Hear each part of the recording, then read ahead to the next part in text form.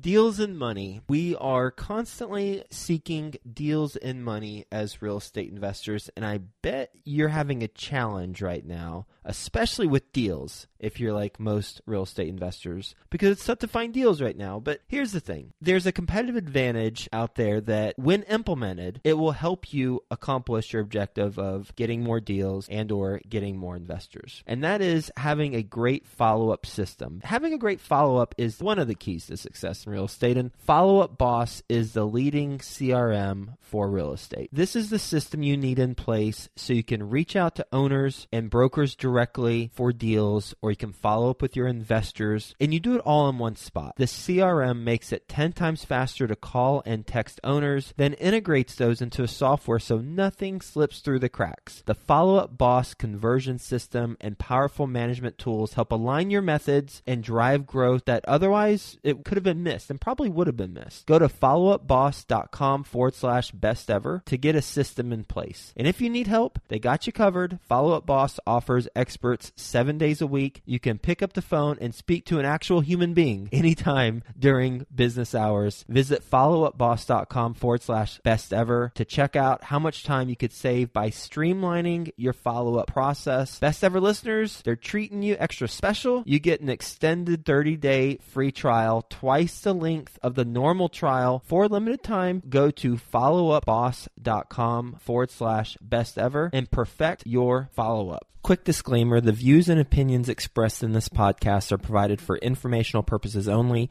and should not be construed as an offer to buy or sell any securities or to make or consider any investment or course of action. For more information, go to bestevershow.com. I think that to really succeed in the business world, you need to find ways to add value. So however you need to do it, however you think you can help somebody else out, if all you're bringing to the figurative table is a notepad and a pen, you're just not contributing anything. So find a way to add more value to people. Best Ever listeners, I'm excited to introduce you to our newest host that we're bringing onto the team. His name is Slocum Reed. Along with myself and Ash, Slocum will be providing value to every interview he does. I've known Slocum for years, and I've watched his portfolio continue to grow. He currently owns and operates 65 units, including converting 3 units into an office building. So he's an owner-operator. He's coming from certainly a different perspective than I have. I know he's going to bring his expertise and cut through the fluff and get the best real estate investing advice ever for you. So welcome, Slocum Reed. Best Ever listeners, welcome to the Best Real Estate Investing Advice Ever show. I'm Slocum Reed, and I'm here with Chad Griffiths. Chad is joining us from Alberta, Canada. His business is NAI Commercial Real Estate. He's an industrial real estate broker and investor. Currently the GP of 5 industrial properties ranging from $400,000 to $4.5 million in value. He owns several industrial REITs in the U.S. He's LP of a multi-tenant office and retail property as well. Chad, can you start us off a little more about your background and what you're currently focused on? Yeah, thanks, Slocum. And I'm really excited to be on the show and talk about all things industrial real estate. Yeah, we're excited to have you. Yeah, I love chatting about this stuff, so it's an honor to be here. I got started in 2005. I joined a company as a broker, and I didn't know much about industrial real estate at the time. It was really this opaque industry that a lot of people just don't have very much familiarity with. I think everybody's familiar with office and retail and multifamily, but when I started, I knew very little about industrial real estate. The office that I joined was heavily involved in industrial, so the people that I was learning from and mentoring under, that's just the path that I ended up taking. So it's purely accidental that I really got into industrial. But fast forward today, 17 years later, I've a partner at the firm. And then in 2014, I also started investing in properties myself. So trying to add a property every year, a little bit challenging over the past couple of years with all the uncertainty and the pandemic and everything. But we've been pretty consistent. Closed on another property earlier this year for about $4.5 million. And we're just completing a major renovation on another property that we have, which the covering's just about to come off the exterior. So it's been an interesting ride. I love talking about this, and it's just really a passion of mine beyond working in it full time and having the majority of my net worth tied into industrial real estate. I just love talking about it. Yeah, absolutely. I'm in a very similar place apartments wise. I became a residential real estate agent here several years ago. All of my investing, like real estate's my career, it's my hobby. It's what I love talking about. That's what all my friends do. Totally. So as a broker, do you specialize within industrial real estate on what you sell? I don't personally, although by nature of the market that I work in, Alberta is very close to Texas. We've got a heavy oil and gas exposure. So we've got a disproportionate amount of manufacturing properties in our market, whereas the big buzzword of the day in industrial is warehousing or distribution centers. Our market has a lot of manufacturing. So by nature of just being in that market, I've probably done more manufacturing type of properties than I have warehousing. But we're also a market of about 1 million people. And in that range, there isn't a lot of people that specialize in one specific area. But if you go to a market like LA, as an example, there will be somebody that specializes just in warehouses right on the port. It'll become that more specialized the bigger the market you get to. I'm in a market where I've done sales and leasing on the full spectrum, warehousing, manufacturing, flex properties. Gotcha. How much of your industrial investing is there in your local market and how much of it's non-local? Actually, all of it is local. I can drive to every building that I own about 20 minutes from my office. And part of that was design. It's a market that I've worked in extensively for a number of years. So I just know it really well and I'm comfortable with it. And I just feel that I've got a lot more information about my local market than I do another market. And that's one of the reasons that I've tried diversifying a little bit is by owning some REITs, which is kind of funny. I own a lot of hard assets for industrial real estate, and even in the stocks that I own are in industrial real estate. So maybe that's not the best diversification standpoint from a financial high level look, but I just love industrial real estate. So I try to balance out my physical assets with industrial REITs, which own property all over the world. Awesome. Now, you were introduced as a general partner in 5 industrial properties. What does your partnership structure look like? And are you raising capital from limited partners for your acquisitions? We've actually not done general partnerships, actually. We've done more of actually just like an LLC. I've got one main partner. Him and I have done everything together. And then we've strategically brought on other people with some of them. A couple of the properties, it's just him and I and 1 or 2 small partners. And then some of the larger stuff, we might have 8 or 9 partners. But we've actually done it where we've set up a separate company for each one of these. It is in the horizon where I do want to do more syndication. I'm an LP in one project myself, but I would like to sponsor more deals going forward. But I also wanted to establish a track record of showing that we've got the capacity and capabilities of doing this on our own. So as of right now, we haven't raised any money for our small fund, but we might look to roll over some of these properties into a fund down the road or just set up a new syndication altogether. But our experience has been we wanted to invest in it directly. We wanted to have control. We wanted everybody that participated to know that we're also involved with our own money. So that was important to us right from the beginning. Awesome. And you said that you are involved in or own a handful of REITs in the United States. Those are controlling industrial real estate as well? Yeah, and how it works with most REITs in US, particularly the biggest ones, and the biggest one by far is Prologis. That stock ticker is PLG. They're actually the biggest property owner in the world. So not even just industrial real estate. They're the biggest property owner in the world. They've got 1 billion square feet worth of industrial real estate in key markets all over, predominantly in the US, but all over in major port cities. And I like that from the standpoint that their portfolio is geared to take advantage of that e-commerce boom. And I don't see that slowing down anytime soon. I think that that's still going to be a trend for the foreseeable future. And they've got some of the best real estate in the world in the most strategic markets. So instead of me trying to compete with a institutional grade company like that in physically owning the real estate, I can invest in them, make a small dividend, and hopefully participate in some appreciation in the stock. And it's gone up even from when I've bought it. It's actually done quite well. But I also own Stag and Duke Realties are 2 other ones that I've got shares in as well. And I like having that consistent dividend. I believe in that market segment. And then I like the intelligence that they have as well. And I feel that being invested in those companies makes me follow their reports more closely. I read their quarterly reports. Occasionally we'll even jump onto their quarterly earnings calls and just see what type of documents and research that they're putting out, which I think informs me as an investor myself, just based on all the sheer amount of research that these guys are putting out and producing. That's awesome. I really want to dive into that. But before we get too far down the rabbit hole, Chad, if I can ask, why is it that you are investing in REITs? Is it simply because they are the largest, most powerful, most heavily analytical and researched industrial real estate owners in the world? Or is it specific to their structure as REITs that makes them appealing to you as an investor? I would say the main reason that I invest in them is just liquidity, because the majority of my investments are in physical real estate, which, as you know, too, it's hard to actually pull money out of those, at least quickly. You could always refinance, or you could sell if you have to, but that's a long cycle.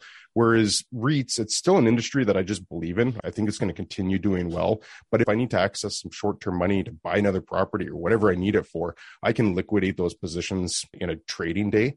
So that's probably the main reason that I like it. I love having the access to the research that they produce. You're dealing with the most sophisticated owners and analysts and people that are thinking at the business from a completely different level than I would in my small local market. And having access to that type of information just gives me something that I believe others that aren't following it don't have. So those would be the two main reasons. The dividends that they pay aren't great. It can range from 2.5% to 4%. So it's not a huge dividend paying stock. So you're sort of relying on some appreciation in that. But I think it's a very safe investment, liquidity and access to research. It's a lot of reasons for me to be favorable on that.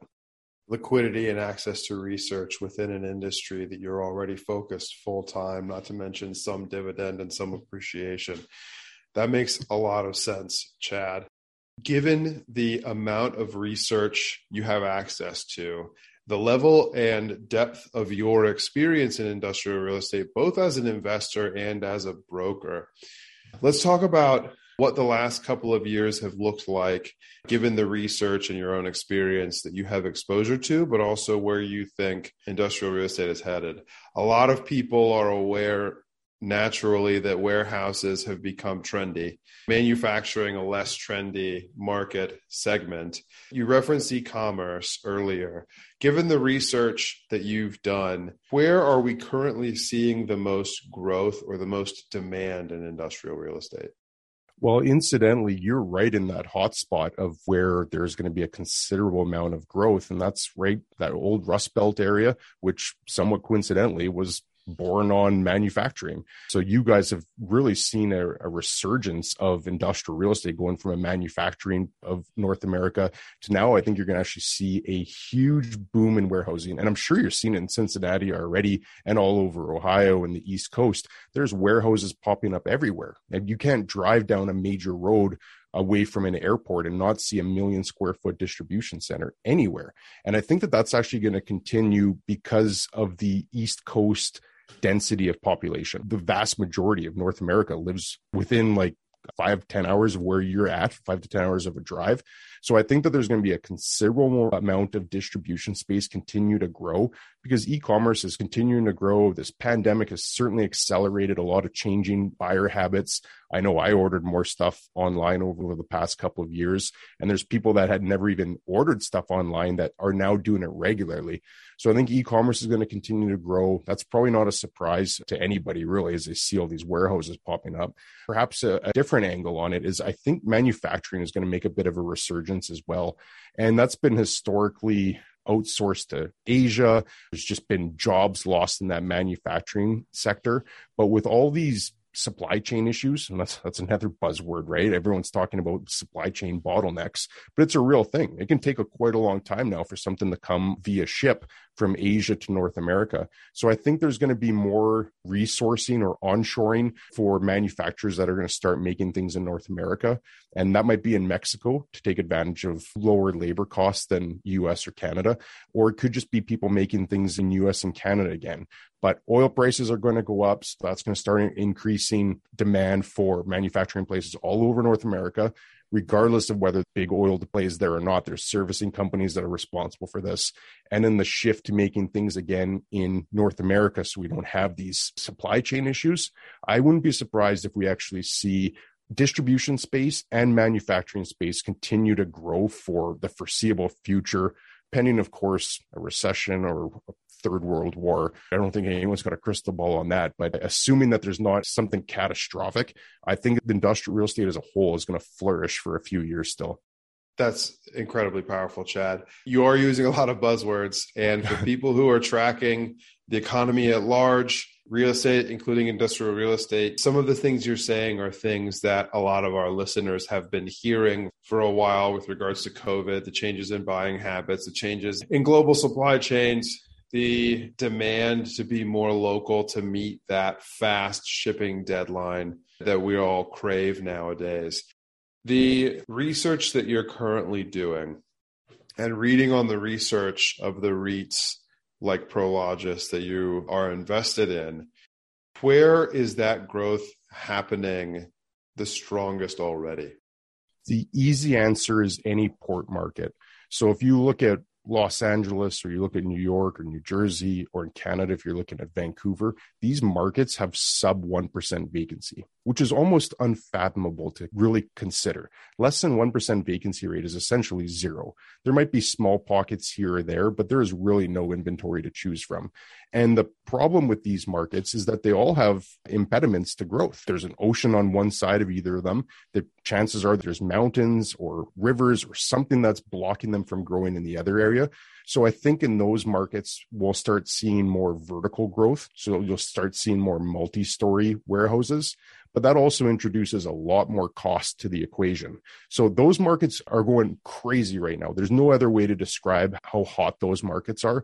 But when you start looking beyond that and say, well, these companies can only afford so much rent. And if the rent's going to double because it has to be a multi-story warehouse property and the land costs are that high, well, then you start looking more to inland markets.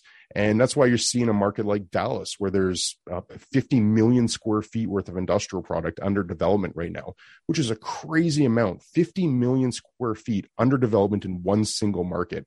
And that's because these markets are in dense areas. So no different than you in Ohio. I think Pennsylvania is going to be a crazy market going forward. I think a big hub like Chicago, which already has 1 billion square feet in their market, they're going to continue to grow because everything's going to flow through there.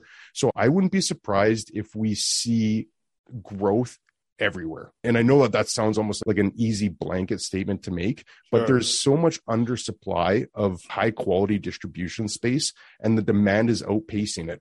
And then you add on the fact that to build right now, you're probably looking 12 to 24 months to get new product online. So you've got a real imbalance in that supply demand curve where demand is still ramping up. The supply hasn't been able to keep up, and it won't be able to keep up until some of these material backlogs can get resolved. Labor is still an issue.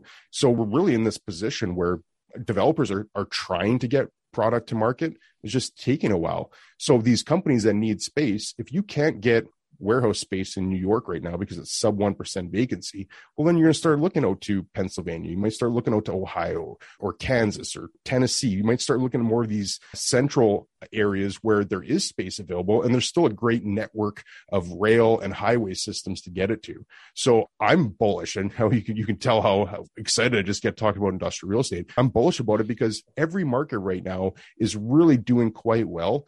From a landlord's side, it's a different story when you're looking at it from a tenant standpoint, but from an investment standpoint, it's a really good time to be an industrial. Thank you, Chad. That's a very good answer to the question, and it helped me realize I asked the wrong question. Maybe I gave the wrong answer, so if I did, I apologize. Your answer was excellent and very informative. Thinking about increasing warehouse space vertically in geographically limited port areas like Los Angeles. My gut tells me that sounds expensive.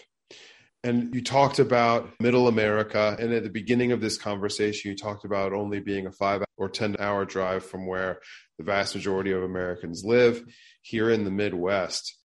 I know you only invest in hard assets in your local market there in Alberta. Are there any other markets that you're considering for yourself, Chad? Also, where do you think the opportunity is right now? It sounds like New York and Los Angeles have intense demand, but the values and the development costs are going to be astronomical. So I'm a best ever podcast listener. I'm thinking about breaking into industrial real estate. Where is the opportunity for me? I would be focused on areas that are going to have positive population influx. And if I was looking in the US right now, I would be focusing predominantly on that Sun Belt.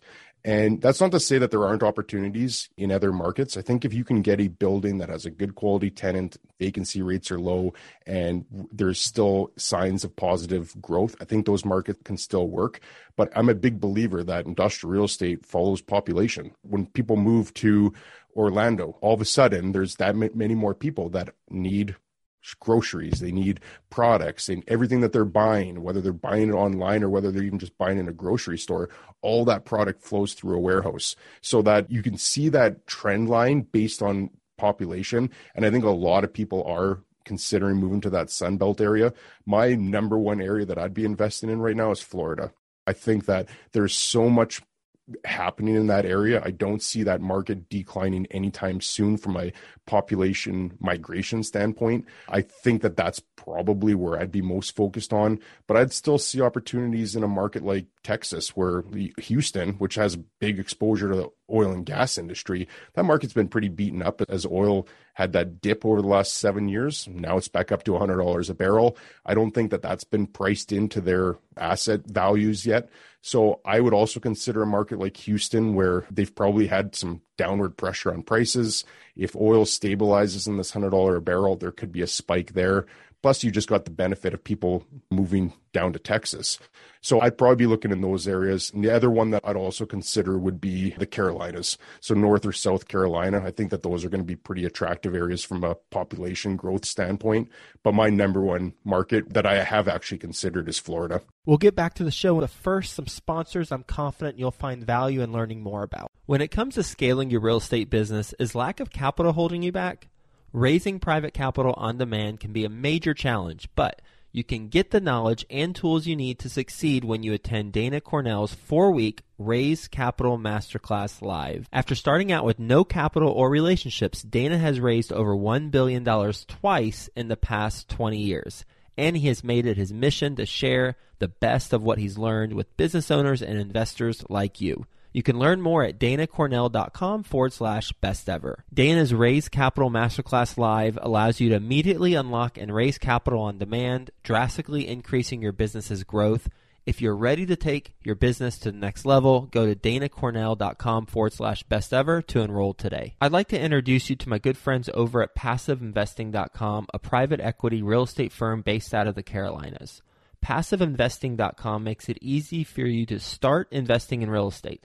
They focus on acquiring institutional quality apartments and self-storage facilities with private accredited investor funds. They also have a real estate debt fund that offers hard money loans to local fix and flippers across the U.S., which currently has a 0% default rate. With a portfolio of over $700 million in assets and controlling over $250 million in equity, they know how to secure the best deals and how to avoid the red flags. If you are interested in learning more, please reach out directly to PassiveInvesting.com and request the free Passive Investor Guide that outlines the 7 red flags for passive apartment and self-storage investing. Visit PassiveInvesting.com/red flags to download that PDF now. That's PassiveInvesting.com/red flags. Gotcha. Talking about the price of a barrel of oil, just to make note, we're recording in mid-March 2022. There have been a lot of fluctuations in the cost and the value of oil recently. So, best ever listeners, today is March 18th, 2022, and that's what Chad is quoting you from. Now, Chad, last question before we transition here. You made mention of multi-million square foot distribution centers and having them put in middle America or the Midwest, just outside of the East Coast, where you have high population density, but also high property value, which makes it easier, more affordable to put distribution centers in non-primary markets. It's easy to see that industrial development is following population growth. Naturally, the more people in a market, the more stuff they need, the more capacity we have to deliver that stuff and to manufacture that stuff. Are there any examples of industrial development leading to population growth through job growth, because as we transition to a more e-commerce driven economy, major companies like Amazon are recognizing that they need to be putting their distribution centers or other industrial facilities in areas where they are attracting jobs and thereby population. Are we seeing industrial development cause population growth and job growth anywhere right now? That's a fascinating topic to explore because coincidentally, I'm reading a book on the Industrial Revolution right now. And when you start looking at the history of the factory, and this is just very topical for me because I'm reading it not as we speak, but tonight I'll read a few pages, I'm sure. There's a guy by the name of Richard Arkwright who is known as like the creator of the factory system. Industrial Revolution started in the UK, called like 1760s when the factory started to develop, and Richard Arkwright developed the system for the factory. And incidentally, that's what he noticed right away, is that he would make a factory, but you need labor for it. So you've got this product, you've got this system, and they had the technology to spin cotton in there. But unless you have workers to actually man, or in their case, they use women and children, which is a deplorable topic on its own. But unless you have the people in there to actually work in the factory itself is useless. So without question, there's some facets of industrial development which will spawn population growth. I would say it'd be more on the manufacturing side. Like Detroit would be a good example. When they decided to start ramping up car production decades ago, that led to Detroit becoming Motor City and a big boom town, and they flourished off that industrial development. So on the manufacturing side, yes. On the warehousing side, I've noticed that they typically tend to go where the population already is.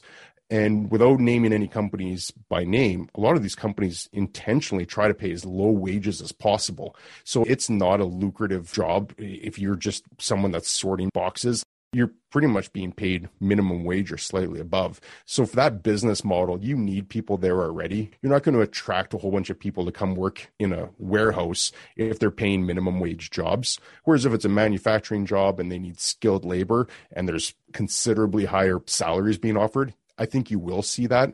So if you're trying to look at it as a leading indicator on where there could be population growth, I would look to see where manufacturing is headed. And just a hunch on my part, I think it's coming to your neck of the woods. That infrastructure is already in place. There's a lot of manufacturing properties from the last boom that industrial had. If I was a betting man, I would think that there's going to be manufacturing coming to your neck of the woods. Is it safe to say then, Chad, for our best ever listeners who invest in asset classes outside of industrial, that are tracking population growth, which is directly impacted by job growth, watching where manufacturing is being developed is a lead indicator for population growth and job growth, and you expect to see it come into the Rust Belt? I believe that unequivocally. Without question, I see that happening. Barring anything beyond our control, of course, I do see population growth occurring in that Rust Belt area. Again, I think that there's a lot of factors at play here as well. So there's anything that can trump that. But I think that that is going to be a strong, solid place to be, not just for industrial real estate, but for investors of all kinds. Outside of that New York area, I think that market hasn't had the appreciation that some other areas have. And I'd be quite bullish on that Rust Belt area as a whole for the foreseeable future. Well, all my real estate investor friends in Cincinnati say that sounds great. Chad, are you ready for our best ever lightning round? Love it. Let's do it. What is the best ever book you've recently read? I don't have the one that I'm reading right now, but I have read a good one. Give me 1 second. I actually do have it here. I know it's probably flipped on your screen. Bomber Mafia by Malcolm Gladwell. It was awesome. Had really nothing to do with real estate. I'm just a fan of Malcolm Gladwell. I've read a number of his other books. He's an unbelievable storyteller. He's talking about World War II, just on how they coordinated some of their attacks, and they narrowed in on one topic. Won't give too much away, but it was one of those books where you know within like 20 pages whether it's going to be one that you've got to grapple with to get through or Malcolm one you Gladwell is good at hooking you for sure. I went through my Gladwell phase too. Yeah, it's a very good book. I really enjoyed that one. Awesome. What is your best ever way to give back, Chad? I like to take as much time as I can to help anybody that wants help. So I regularly jump on calls with either brokers or investors across the world. If they just want to ask a question about industrial real estate, I've taken dozens and dozens of calls over the years with no expectation of anything in return. I don't ask for any money. I don't ask them for anything. I love talking about this. I benefited from it when I was younger, having more experienced people help me. So I'd love to return that favor whenever I can. What is the best ever skill you've developed in commercial real estate investing? I think speaking confidently is an underrated skill, and it sounds pretty easy to say, but it's a lot harder to do. And I found that people that are very successful in business are very good communicators. So I did Toastmasters when I was younger, really tried to hone that skill and gain confidence in it. And that has gone a long way in my business. What is your best ever advice? I would say whatever you do, find a way to add value to it. I would equate it to like a waiter at a restaurant. Some waiters will just go in and they'll just take your order and bring your food. And a lot of people in the business world take that mentality and they just take instructions and they just do what they're asked. I think that to really succeed in the business world, you need to find ways to add value. So however you need to do it, however you think you can help somebody else out, if all you're bringing to the figurative table is a notepad and a pen, you're just not contributing anything. So find a way to add more value to people. Find a way to add value to people. Awesome. Where can people get in touch with you, Chad? Email's great. It's griffithscre@gmail.com. And I've also got a YouTube page if people just want to hear more about industrial real estate. I've actually done over 100 videos on the topic now, which is kind of crazy to admit, but same mentality as I don't talk about my company. I don't even mention where I'm located. My whole idea is just to give as much information as I can. If people get value, then it's a win for me. So just search my name or search industrial real estate and it'll pop up. Great. Well, Chad, thank you. And best ever listeners, thank you as well. If you got value out of this conversation with Chad Griffiths, please do subscribe to our show, leave us a 5-star review, and share this with a friend who you know will gain value from the conversation we just had about the growth happening in industrial real estate. Thank you, and have a best ever day.